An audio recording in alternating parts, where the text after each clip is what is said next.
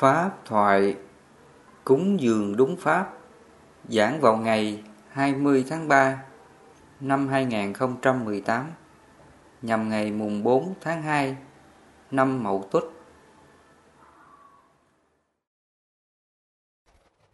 Nam mô Bổn Sư Thích Ca Mâu Ni Phật. Kính bạch thầy, kính bạch chư tôn đức tăng ni, kính thưa quý Phật tử. Hôm nay đầy đủ nhân duyên lành, chúng con hân hạnh được cung đón Đức Thầy cùng chư tôn đức Quang Lâm về ngôi đạo tràng. Mặc dù đường xá xa xôi, công việc Phật sự đa đoan, nhưng Thầy đã lòng từ bi nhận lời thỉnh mời của chúng con Quang Lâm về ngôi đạo tràng Tịnh xá Ngọc Bưu để sách tấn cho ni chúng con cùng quý Phật tử trên bước đường tu nhân học Phật. Nam mô Bổn Sư Thích Ca Mâu Ni Phật. Đức Phật có nói là mình cứ tu, mình cứ lo sống thiện cho mình thì cái quả lành, quả thiện tự nó đến. Cho nên hôm bữa ngày mùng 2 Tết, Thầy có về chùa Linh Sơn ở trên núi Thị Vải á. Không biết quý sư cô có lên đó chưa? Cái chùa của Hòa Thượng Thích Chí Quảng á. Thì Hòa Thượng có mời tất cả quý thầy, quý sư ở trong cái khu núi Thị Vải á, lên đó để Hòa Thượng gặp đầu năm, chúc Tết cho quý sư và quý Phật tử. Trong cái buổi mà chúc Tết đó, Hòa Thượng nói một cái ý là rất là quan trọng mà mình phải ngẫm lại, mình phải suy nghĩ để tự mình sống làm sao xứng đáng cái điều này. Thì Hòa Thượng có nói cuộc đời của Hòa Thượng vào chùa từ lúc còn bé, xuất gia tu, và đến năm nay Hòa Thượng là 81 tuổi, đi tu năm 10 tuổi. Mà Hòa Thượng rất là đức độ. Hòa Thượng nói từ lúc mà Hòa Thượng xuất gia đó là ở trong chùa là cứ tu thôi, không bao giờ quan tâm đến cái việc mà tiền bạc, người này cúng dường sao, người kia cúng dường sao.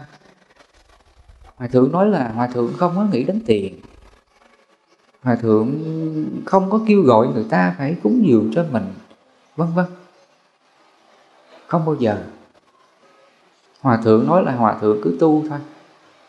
Và từ cái duyên tu đó thì khi mà Hòa Thượng muốn làm cái gì thì tự nhiên là có quý Phật tử người ta hướng về Hòa Thượng để mà lo cho Hòa Thượng.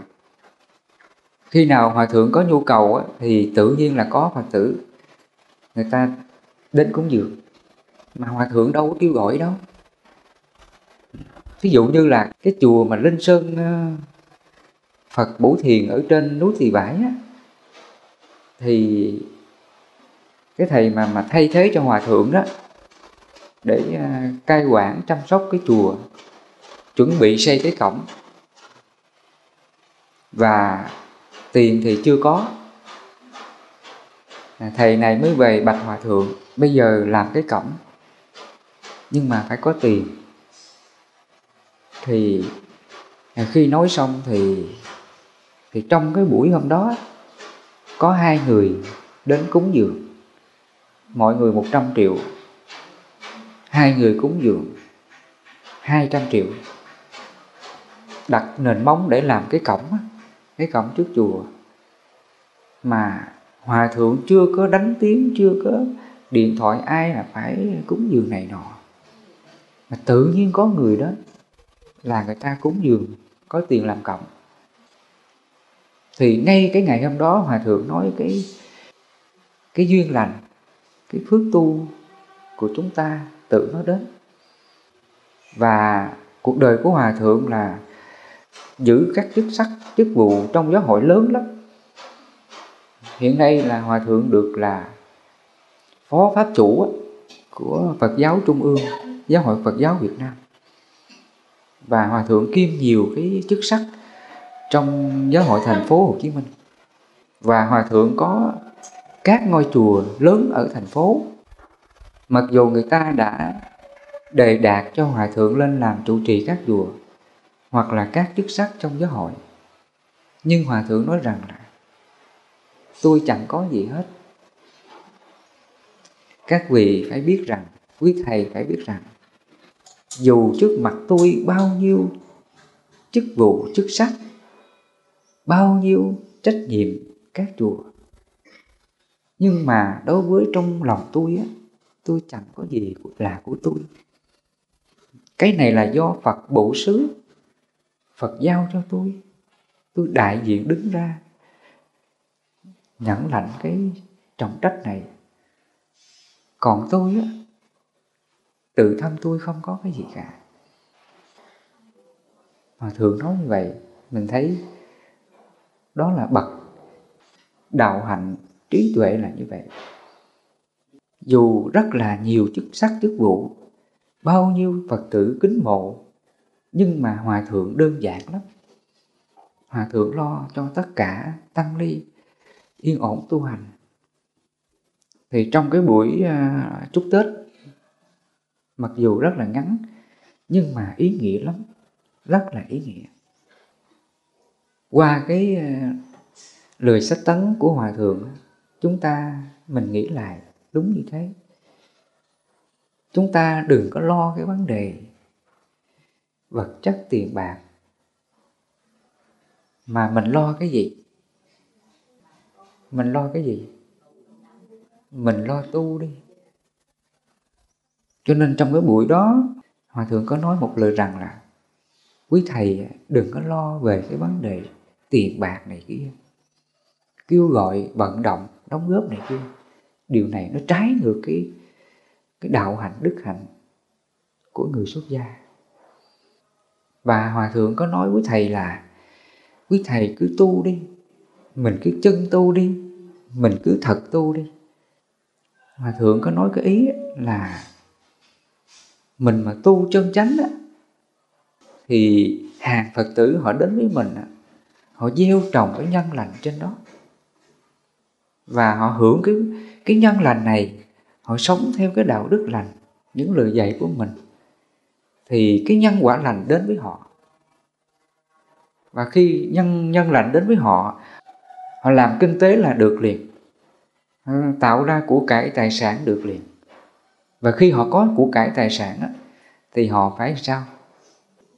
Họ cúng dường. Mà cúng dường ai? Thì cúng dường mình đó.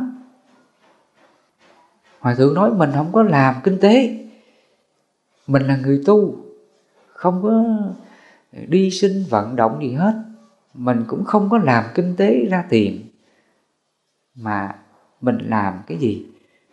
Đó là tu tập. Cho nên trong kinh Đức Phật có nói cái là sự tinh tấn của ta, sự nỗ lực của ta, chánh niệm của ta để diệt trừ phiền não, đó là một việc làm cao thượng nhất trong cuộc đời của mình. Không có việc làm nào mà xứng hơn cái việc làm này. Cho nên cái người tu chúng ta là cái việc làm của mình là cứ tu tập, mình cứ thật sự là chân tu, mình sống hiền thiện, soi rọi vào tâm mình, buông bỏ các niệm phiền não, tham sân si. Mình cứ tu tập các đức hạnh lành này thì phước lành tự nó đến.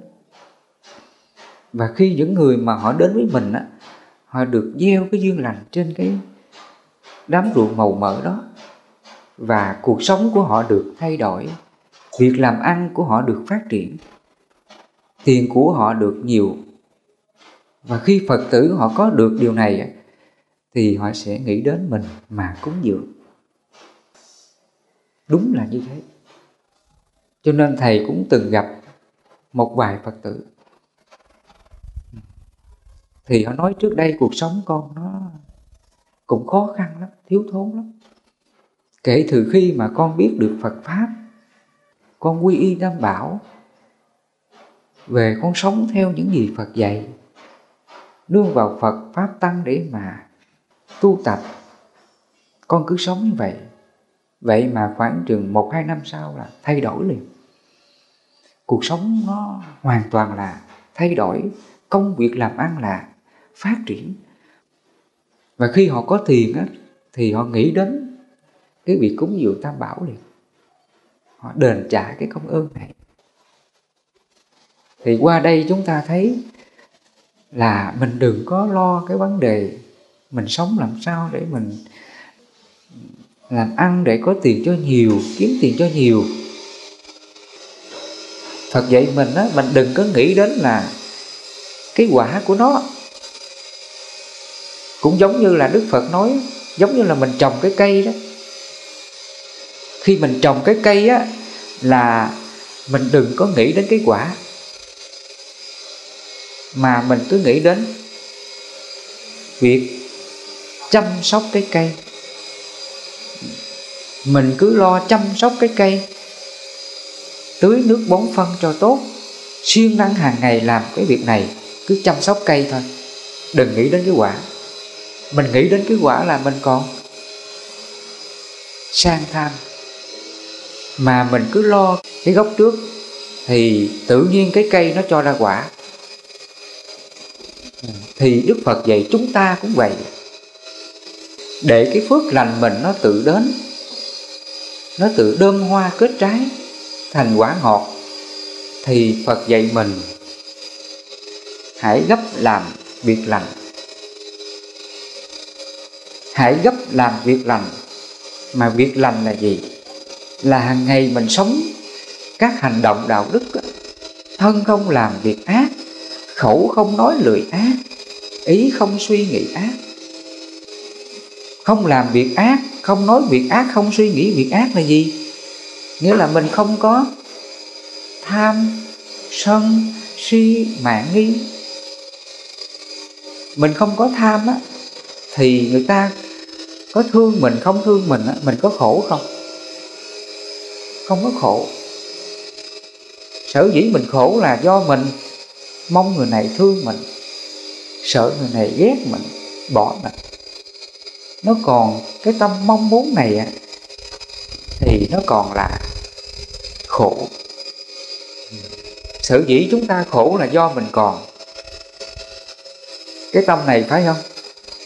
Mình khổ chồng, khổ vợ, khổ con, khổ cuộc sống mưu sinh á, là do mình còn mong muốn, mong cầu. Vì cái tâm mong cầu này mà nó còn là khổ đến với ta. Vì vậy Phật nói cầu bất đắc khổ. Trong cái khổ đế Phật gọi là cầu bất đắc khổ. Mình còn tham cầu, mình cứ nghĩ đến cái quả của nó, mà mình không có nghĩ đến cái hành động mình sống đạo đức, chăm sóc cái cây đạo đức cho tốt. Mình không có lo cái đó, mình cứ lo cái quả.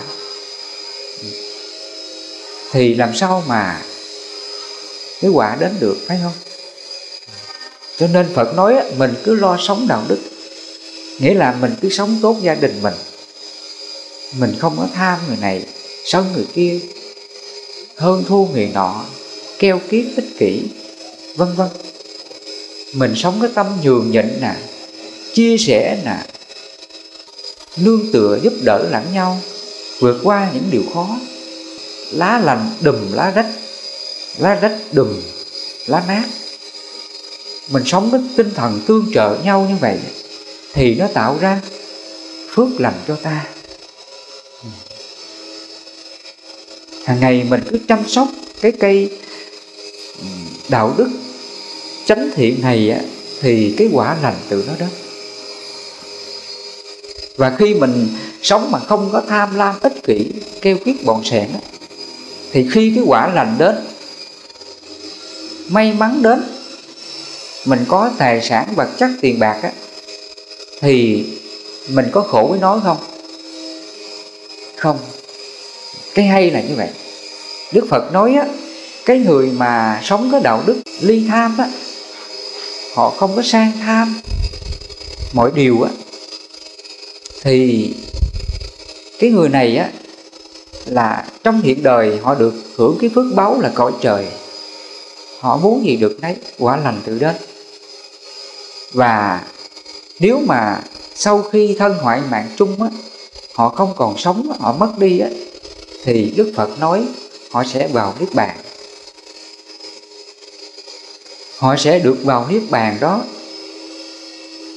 Mà Niết Bàn là nơi thanh tịnh, không còn tham lam, sân giận buồn phiền, hơn thua ích kỷ.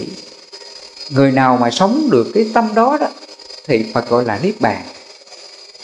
Cho nên cái người mà siêng tu tập, hàng ngày họ cứ sống chánh thiện, gấp làm việc thiện, họ không có tham sân si điều gì với ai, họ sống hiền thiện, siêng năng sống cái pháp thiện đó, thì quả lành tự nó đến. Nó giống như là cái người mà cứ siêng năng chăm sóc cái cây, bón phân tưới nước, làm cái cây này cho tốt, thì quả lành tự nó đến. Cho nên Phật nói cái người mà chăm sóc cái cây á, họ đâu cần phải mong rằng là cái quả nó đến nhanh đâu. Họ không có mong cái quả đến, mà họ chỉ sống siêng năng trong hiện tại. Mình cứ sống đạo đức chánh thiện, không tham lam ích kỷ, keo kiết bọn sẻn với ai, thì chính cái hành động thiện này nè, tự nó cho ra cái quả lành cho ta.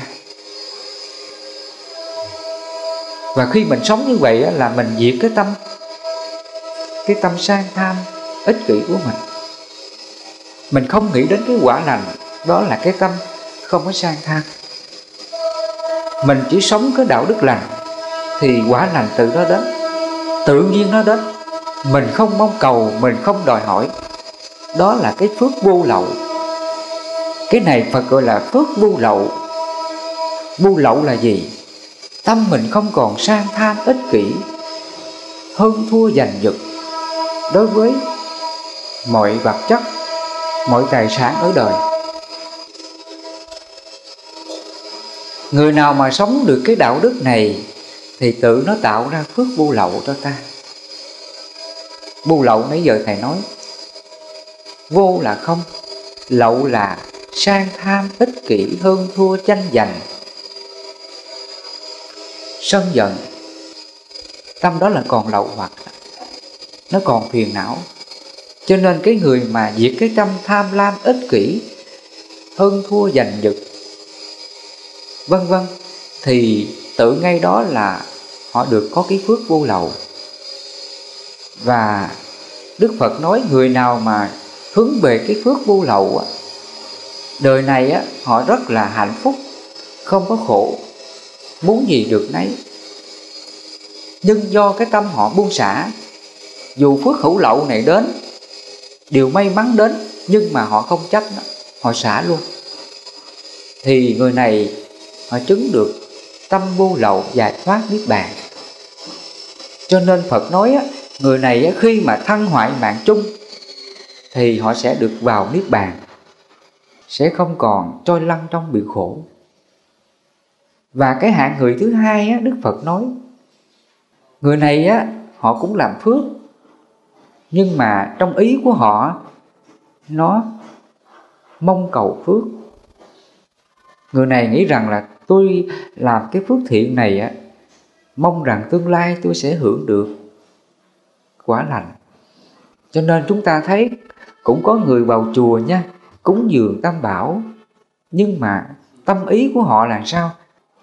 Họ xin nhiều thứ, hồi hướng công đức cúng dường, bố thí này, mong cho cuộc sống con được hạnh phúc, tai qua nạn khỏi, mua may bán đắt, gia đình hạnh phúc. Họ cầu nguyện rất là nhiều. Họ làm phước mà họ trông chờ cái quả lành đó, thì Phật nói nó còn là sang tham pháp. Làm phước mà còn ích kỷ, mong mình hưởng được cái quả mình làm, cái nhân mình làm. Cũng giống như là Phật nói cái người mà trồng cây á, mà cứ nghĩ đến là cái quả nó đến. thì cái người này vẫn còn là sang tham pháp, nó còn là ích kỷ đó. Mà ích kỷ nó là tâm phiền não, nó chưa có đoạn diệt cái tâm phiền não, nó chưa có vô lậu được, nó còn hữu lậu, nó còn hướng đến cái phước hữu lậu, sinh y vật chất ở đời. Thì người này á, Phật nói á, là sau khi thân hoại mạng chung, họ sẽ sinh về một cõi nào an lạc. Nhưng mà khi họ hưởng hết cái phước hữu lậu, công đức lành mà họ tạo đó, thì ngay đó là họ sẽ bị đọa vào địa ngục trở lại. Nghĩa là họ làm phước mà họ còn cái tâm sang tham á, thì cái tâm đó là ích kỷ. Và cái phước trước đó mà họ làm á, thì cái quả nó vẫn đến. Ví dụ người này đến cúng dường nha, cúng dường tam bảo, giúp đỡ người nghèo, họ vẫn được công đức về sau, họ vẫn có cái phước báo hữu lậu về sau, họ vẫn có may mắn được nhiều điều phúc lộc đến với họ. Nhưng Đức Phật nói cái phước này nó ngắn ngủi lắm. Họ sẽ được một cái bổng lộc, cái điều may mắn nhất thời nào đó. Nhưng rồi khi cái quả phước này hết á, thì họ sẽ tiếp tục đọa vào địa ngục. Nghĩa là họ tiếp tục sống lầm than, đau khổ, nhân quả đến với họ. Vì họ làm phước, họ tạo công đức lành mà nó còn sang tham pháp, nó còn nghĩ đến cái quả lợi lạc của nó, thì nó còn là nghiệp. Đó là nghiệp sang tham, nó là tâm ích kỷ. Cho nên Đức Phật có dạy mình nó có 5 cái sang tham, mà trong đó có cái sang tham thứ 5, đó là sang tham pháp.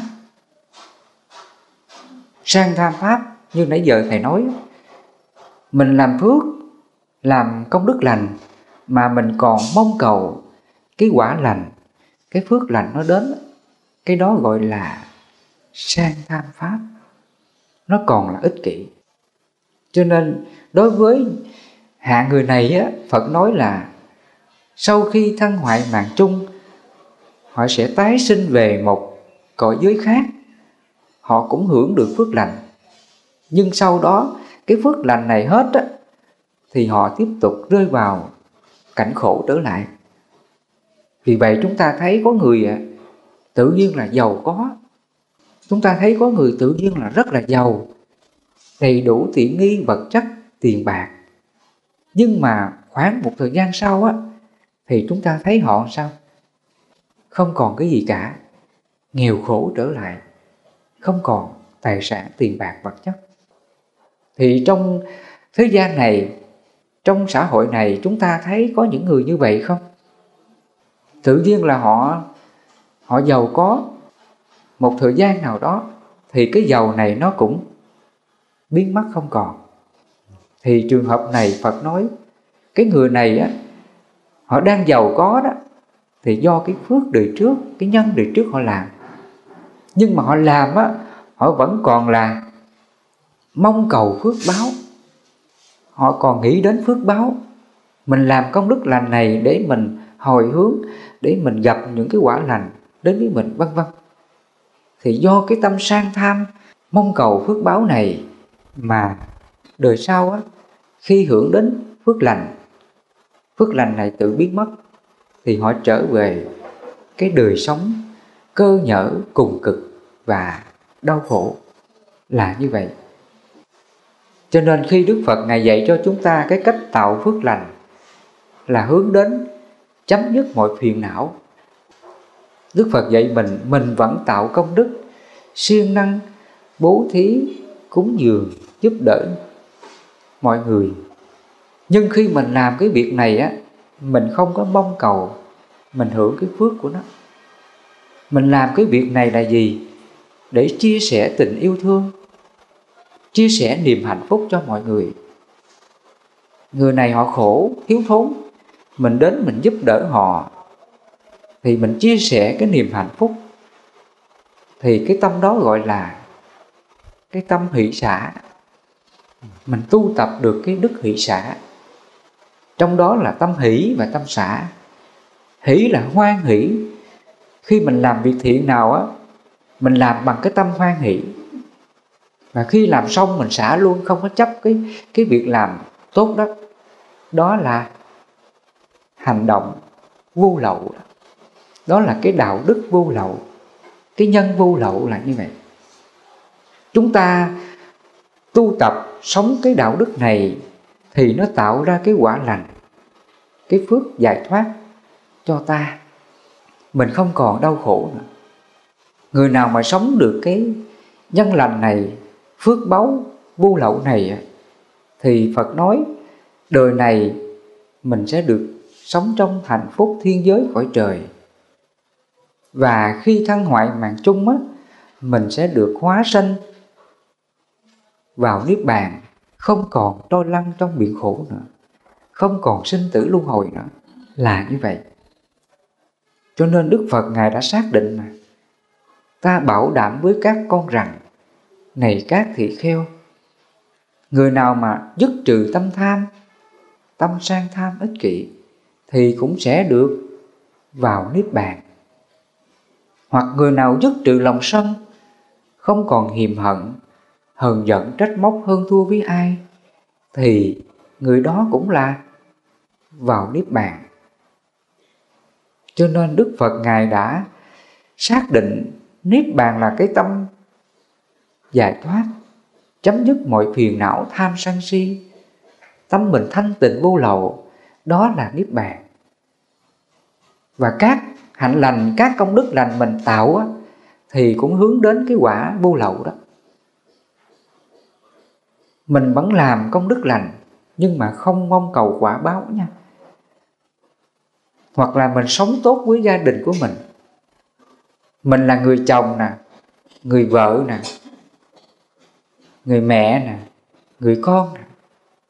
Đối với chồng vợ là sống chung thủy và biết nhường nhịn, hy sinh, không có ích kỷ, hờn giận vì điều kiện sự sống với nhau, biết chăm lo cái đời sống hạnh phúc gia đình.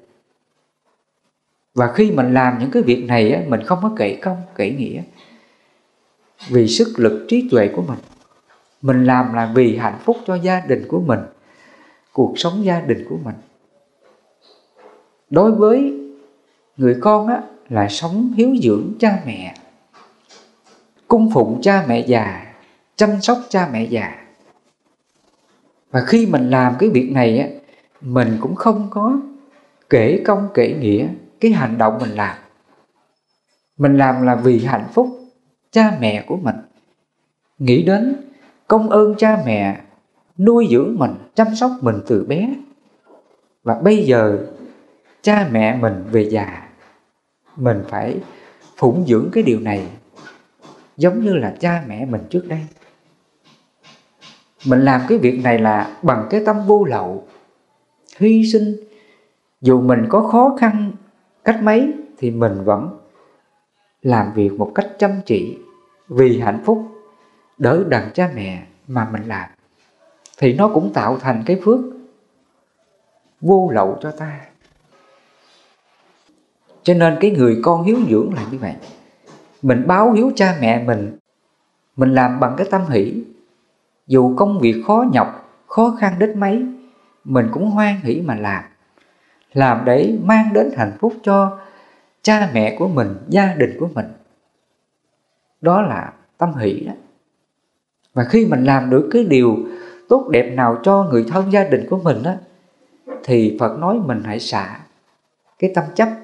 Khi mình làm được việc đó thì nó tạo ra cái nhân vô lậu, cái phước vô lậu cho hiện đời này của chúng ta. Người nào mà sống được như vậy á, thì Phật nói á, khi mình bỏ thân mạng này, mình mất đi á, thì ngay đó mình sẽ được hóa sanh vào niết bàn, chấm dứt sinh tử luân hồi luôn. Là như thế. Cho nên khi mà mình sống theo con đường giác ngộ giải thoát của Phật, thì chúng ta phải giác ngộ điều này.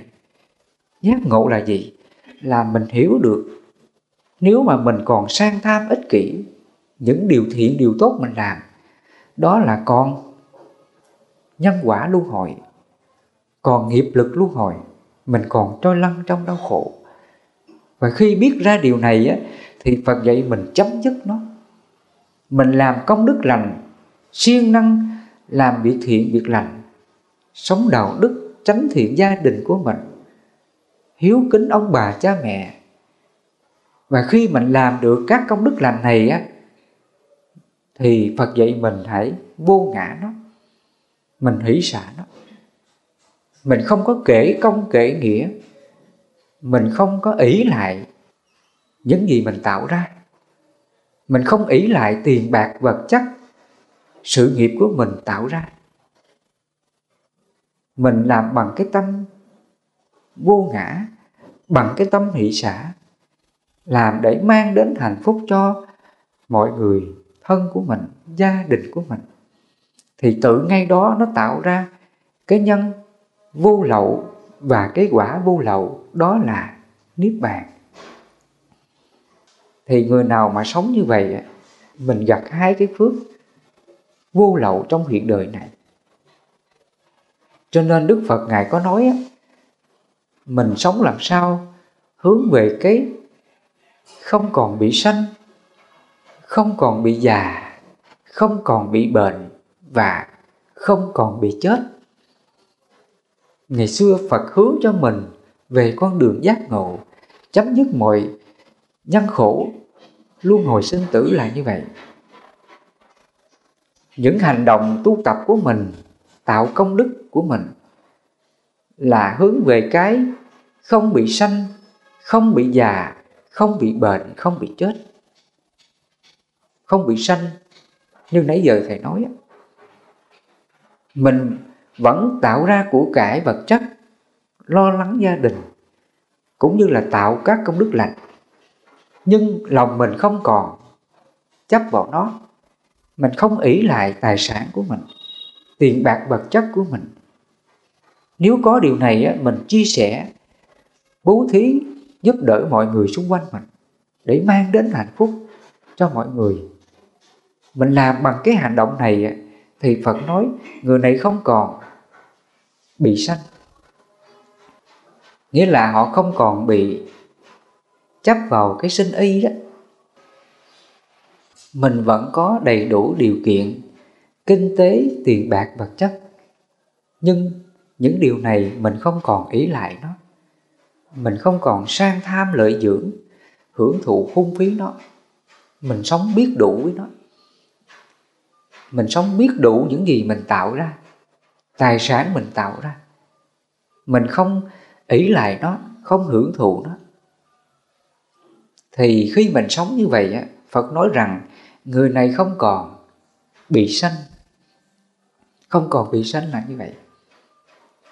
Chúng ta sống làm sao để tâm mình không bị ràng buộc tham sân si vào cái sự sinh sống của mình, như là ăn mặc nè, tài sản nè, tiền bạc nè, công danh sự nghiệp của mình, vân vân.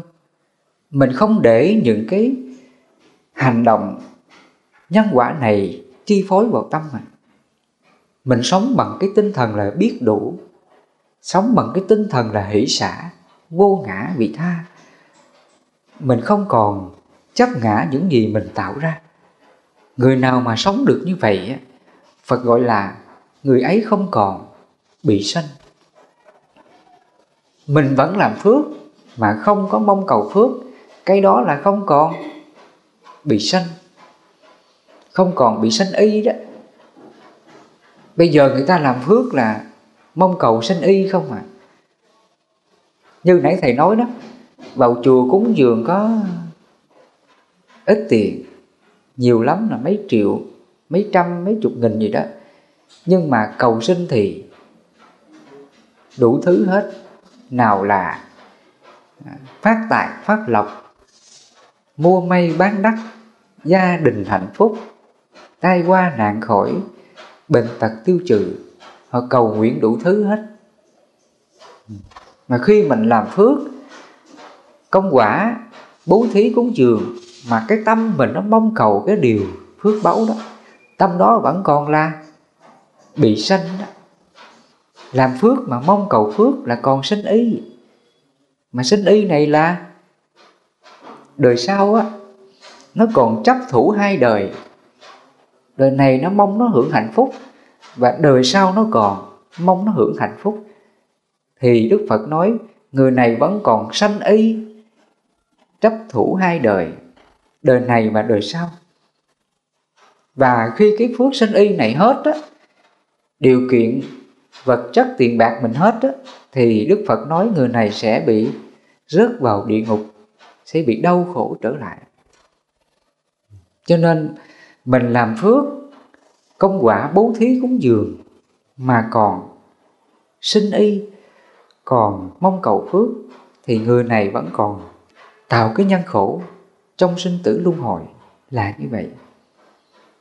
Cho nên nhân cái buổi pháp thoại hôm nay nói đến cái việc cúng dường, tạo duyên cúng dường hộ trì tam bảo của hàng Phật tử, Thầy nhắc lại cái hành động bố thí cúng dường này. Ngày xưa Phật dạy mình bố thí là mình bố thí nhằm là mình từ bỏ cái tâm sang tham ích kỷ, lợi dưỡng nơi mình. Mình không còn phung phí hưởng thụ sinh y vật chất. Nếu mình có tiền bạc của cải nhiều thì Phật dạy mình hãy sống biết đủ với nó. Cho nên trong Kinh Pháp Cú, trong cái phẩm An Lạc, Đức Phật có nói thiểu dục tiền tối thượng. Nghĩa là dù mình có tiền bạc, vật chất, tài sản nhiều, nhưng Phật nói mình vẫn biết đủ nó, không có sang tham lợi dưỡng, xa xỉ phung phí những cái tài sản, tiền bạc, vật chất mình tạo ra. Mình vẫn biết đủ nó. Và khi mình sống như vậy thì đồng tiền này là tối thượng. Đồng tiền này không còn tạo cái nhân luân hồi sinh tử nữa. Mình vẫn có tiền, nhưng mà mình biết đủ nó, thì nó không còn tạo cái nghiệp luân hồi cho ta.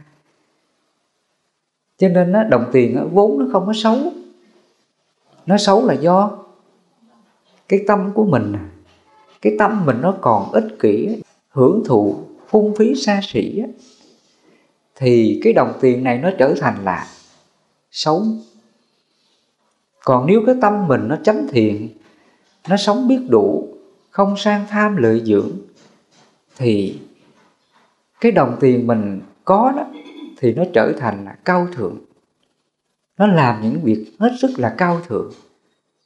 Ví dụ như mình thấy ai mà khó khăn thiếu thốn thì mình chia sẻ, mình nhường nhịn, lá lành đùm lá rách. Mình biết chia sẻ cái hạnh phúc này cho mọi người xung quanh mình, thì cái đồng tiền này nó trở thành là cao thượng.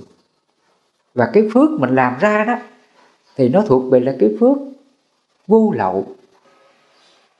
Vì cái tâm mình không ích kỷ sang tham vật chất tiền bạc và khi mình dùng cái tiền bạc này mình bố thí cúng dường thì nó trở thành là phước vô lậu cho ta. Nó trở thành là cái phước hạnh phúc cho mình và mọi người xung quanh mình. Và cái phước vô lậu này nó không còn nợ nhân quả nha. Nó không còn nợ nhân quả với nhau. Nói đến đây thầy nhắc thêm chút xíu chỗ này. Khi chúng ta làm phước mình còn mong cầu phước. Ví dụ như là người Phật tử đi, họ đến chùa, họ cúng dường cho Tam Bảo, cúng dường cho quý thầy, quý cô, quý sư. Và khi họ cúng dường mà họ còn mong cầu phước báu nhờ sự cúng dường này mà đời này đời sau con được hưởng điều lành thì sự cúng dường này nó trở thành là nghiệp liền. Nó tạo nghiệp đó. Và cái người mà nhận cúng dường nếu mà cái tâm chưa có giải thoát, chưa có vô lậu thanh tịnh và khi mình nhận sự cúng dường này cũng giống như là người nhận nợ, cái người vay tiền. Phật tử cúng dường cho quý thầy, quý sư Nếu mà tâm còn là mong cầu phước thì giống như là cho vay á. Còn cái người tu mà nhận cái tiền cúng dường họ mà không tu á, còn tham sân si á, ích kỷ keo kiết bòn sẻn á, và khi nhận sự cúng dường này thì người này mang nợ liền á. Và cái nợ này thì sao? Phải trả thôi. Người tu á, này á, nếu mà đời sau mà không có phước giải thoát á, thì khi sinh ra một đời nào á, thì phải trả nợ. Mà trả nợ bằng hình thức gì? Phải làm trâu ngựa để mà trả nợ. Nếu mình làm thân người á, thì mình làm những người nô lệ phục dịch để mà tạo của cải cho chủ. Đó là sự thật. Mình sẽ làm những người tôi tớ, những người hầu hạ, những người phục dịch cho chủ mình. Đó là trả nợ đó.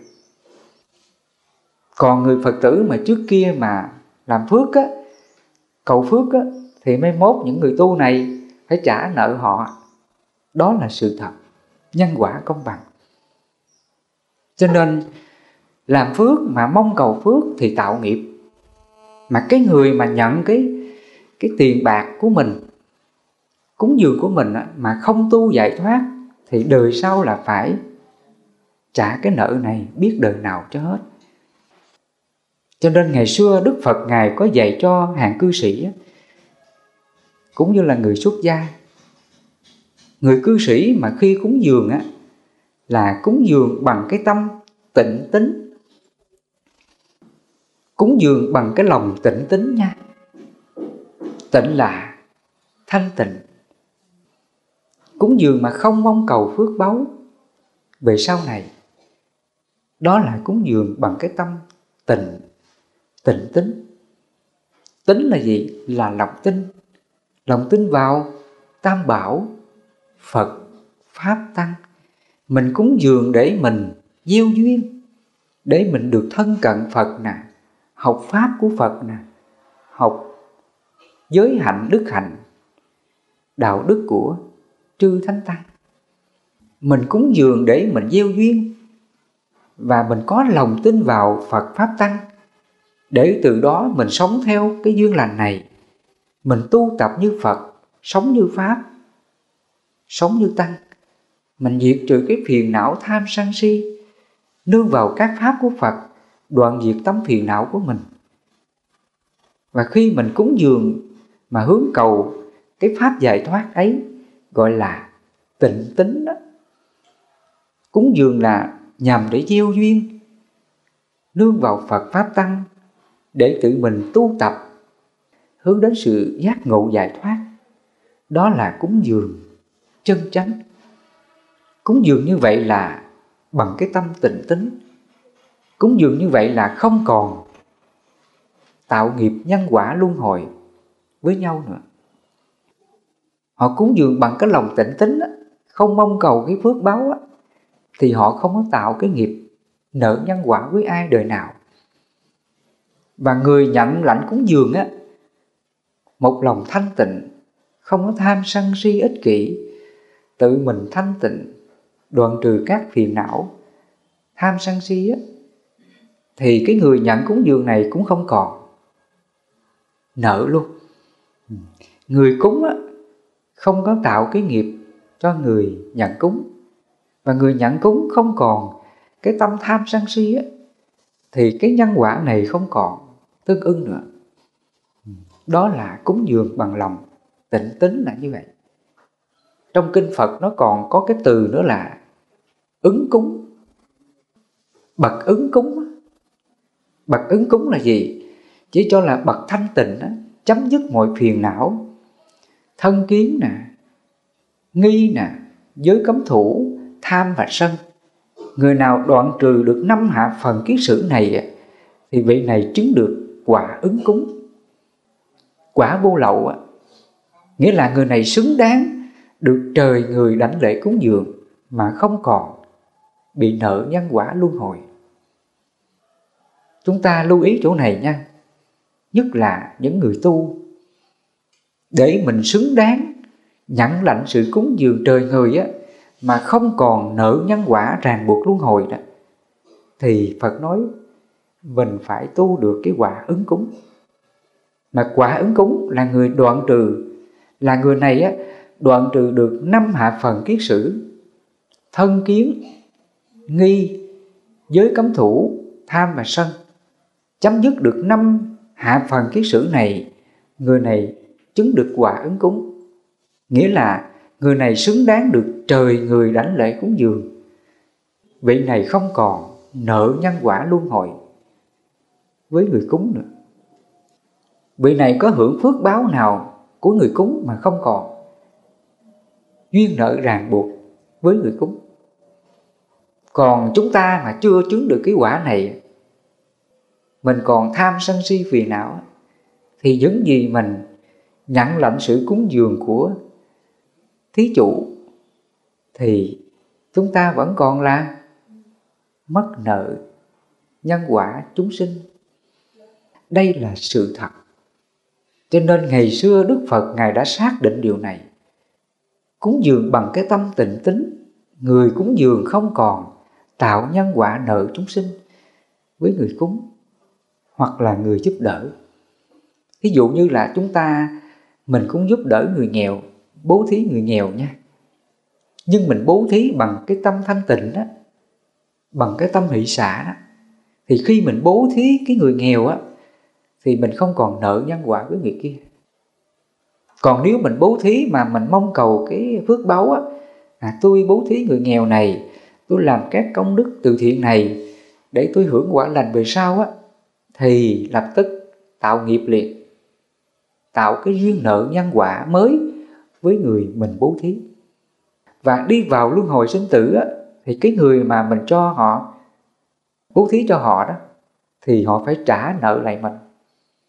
Cho nên vì vậy chúng ta thấy trong cuộc đời mình, tại sao nhân quả nó chéo ngoe như vậy đó, nó lẫn lộn. Có người mẹ là mắc nợ con, nó hành hạ mình, nó vòi vĩnh mình, nó đòi hỏi mình, kêu mình làm cái gì thì mình phải đáp ứng cho nó, thì coi như là mình mắc nợ nó. Hoặc ngược lại, có người con á mắc nợ người mẹ. Con vất vả tạo ra bao nhiêu điều vật chất tiền bạc để mà cho mẹ, nhưng mà mẹ lúc nào cũng vòi vĩnh, đòi hỏi. Thì trường hợp này có không quý Phật tử? Có những người con rất là có hiếu, rất là thương ba mẹ, chăm sóc lo cho ba mẹ, nhưng mà không biết chừng mà đủ, không biết bao nhiêu mà đủ để mà lo cho mẹ của mình. Coi như cái người con này á, mắc nợ ai? Mắc nợ mẹ của mình. Cho nên tại sao mà trong cuộc đời chúng ta nó có những cái nhân quả duyên nợ ràng buộc chéo ngoe như vậy? Mẹ mắc nợ con, hoặc ngược lại con mắc nợ mẹ, và phải chịu cái nhân quả này suốt cuộc đời. Cái này cũng là do nhân quả nhiều đời chúng ta gieo đó. Ví dụ thầy vừa nói, mình cũng có những hành động đạo đức giúp đỡ mọi người, nhưng mà mình còn mong cầu cái quả phước, mình còn ý lại cái công đức mình làm, công lao mình làm, điều kiện mình làm tốt cho mọi người, mình còn sang tham những điều đó đó, thì nó tạo thành nghiệp liền. Cho nên cái điều mà mình giúp đỡ á, cái người này mai mốt gặp lại phải trả nợ. Mà trả nợ là nhân quả với nhau. Cho nên Phật nói chúng sinh là chủ nhân của nghiệp, chúng sinh là thừa tự nghiệp, nghiệp là quyến thuộc, nghiệp là thai tạng. Mình tạo cái nghiệp này với ai á, mai mốt gặp lại thì phải trả. Đó là nghiệp là quyến thuộc. Cho nên khi mà chúng ta hiểu ra nhân quả này, mình khiếp sợ không quý sư cô và Phật tử? Ngày xưa Phật dạy mình, người nào mà quán ra khổ và nguyên nhân của khổ như vậy, thì người đó là họ mới giác ngộ được chân lý tứ diệu đế. Trong hai cái chân lý đầu tiên đó là khổ đế và tập đế. Ngày xưa Phật dạy mình quán khổ, và nguyên nhân khổ là như vậy. Mình hiểu được nhân quả, thiện ác phân minh công bằng. Mình hiểu được nghiệp chánh thiện một cách chân chính, rõ ràng như vậy, thì từ nay mình tự biết mình phải làm cái gì. Nếu mình đang tu á, mình chưa có thanh tịnh, mình chưa có chứng được quả bất lai, mình chưa đạt được cái quả ứng cúng á, thì tự lòng mình phải xấu hổ nha. Ngày nào mà chưa có dứt trừ được các nghiệp này thì mình phải biết xấu hổ, phải biết nỗ lực tu tập.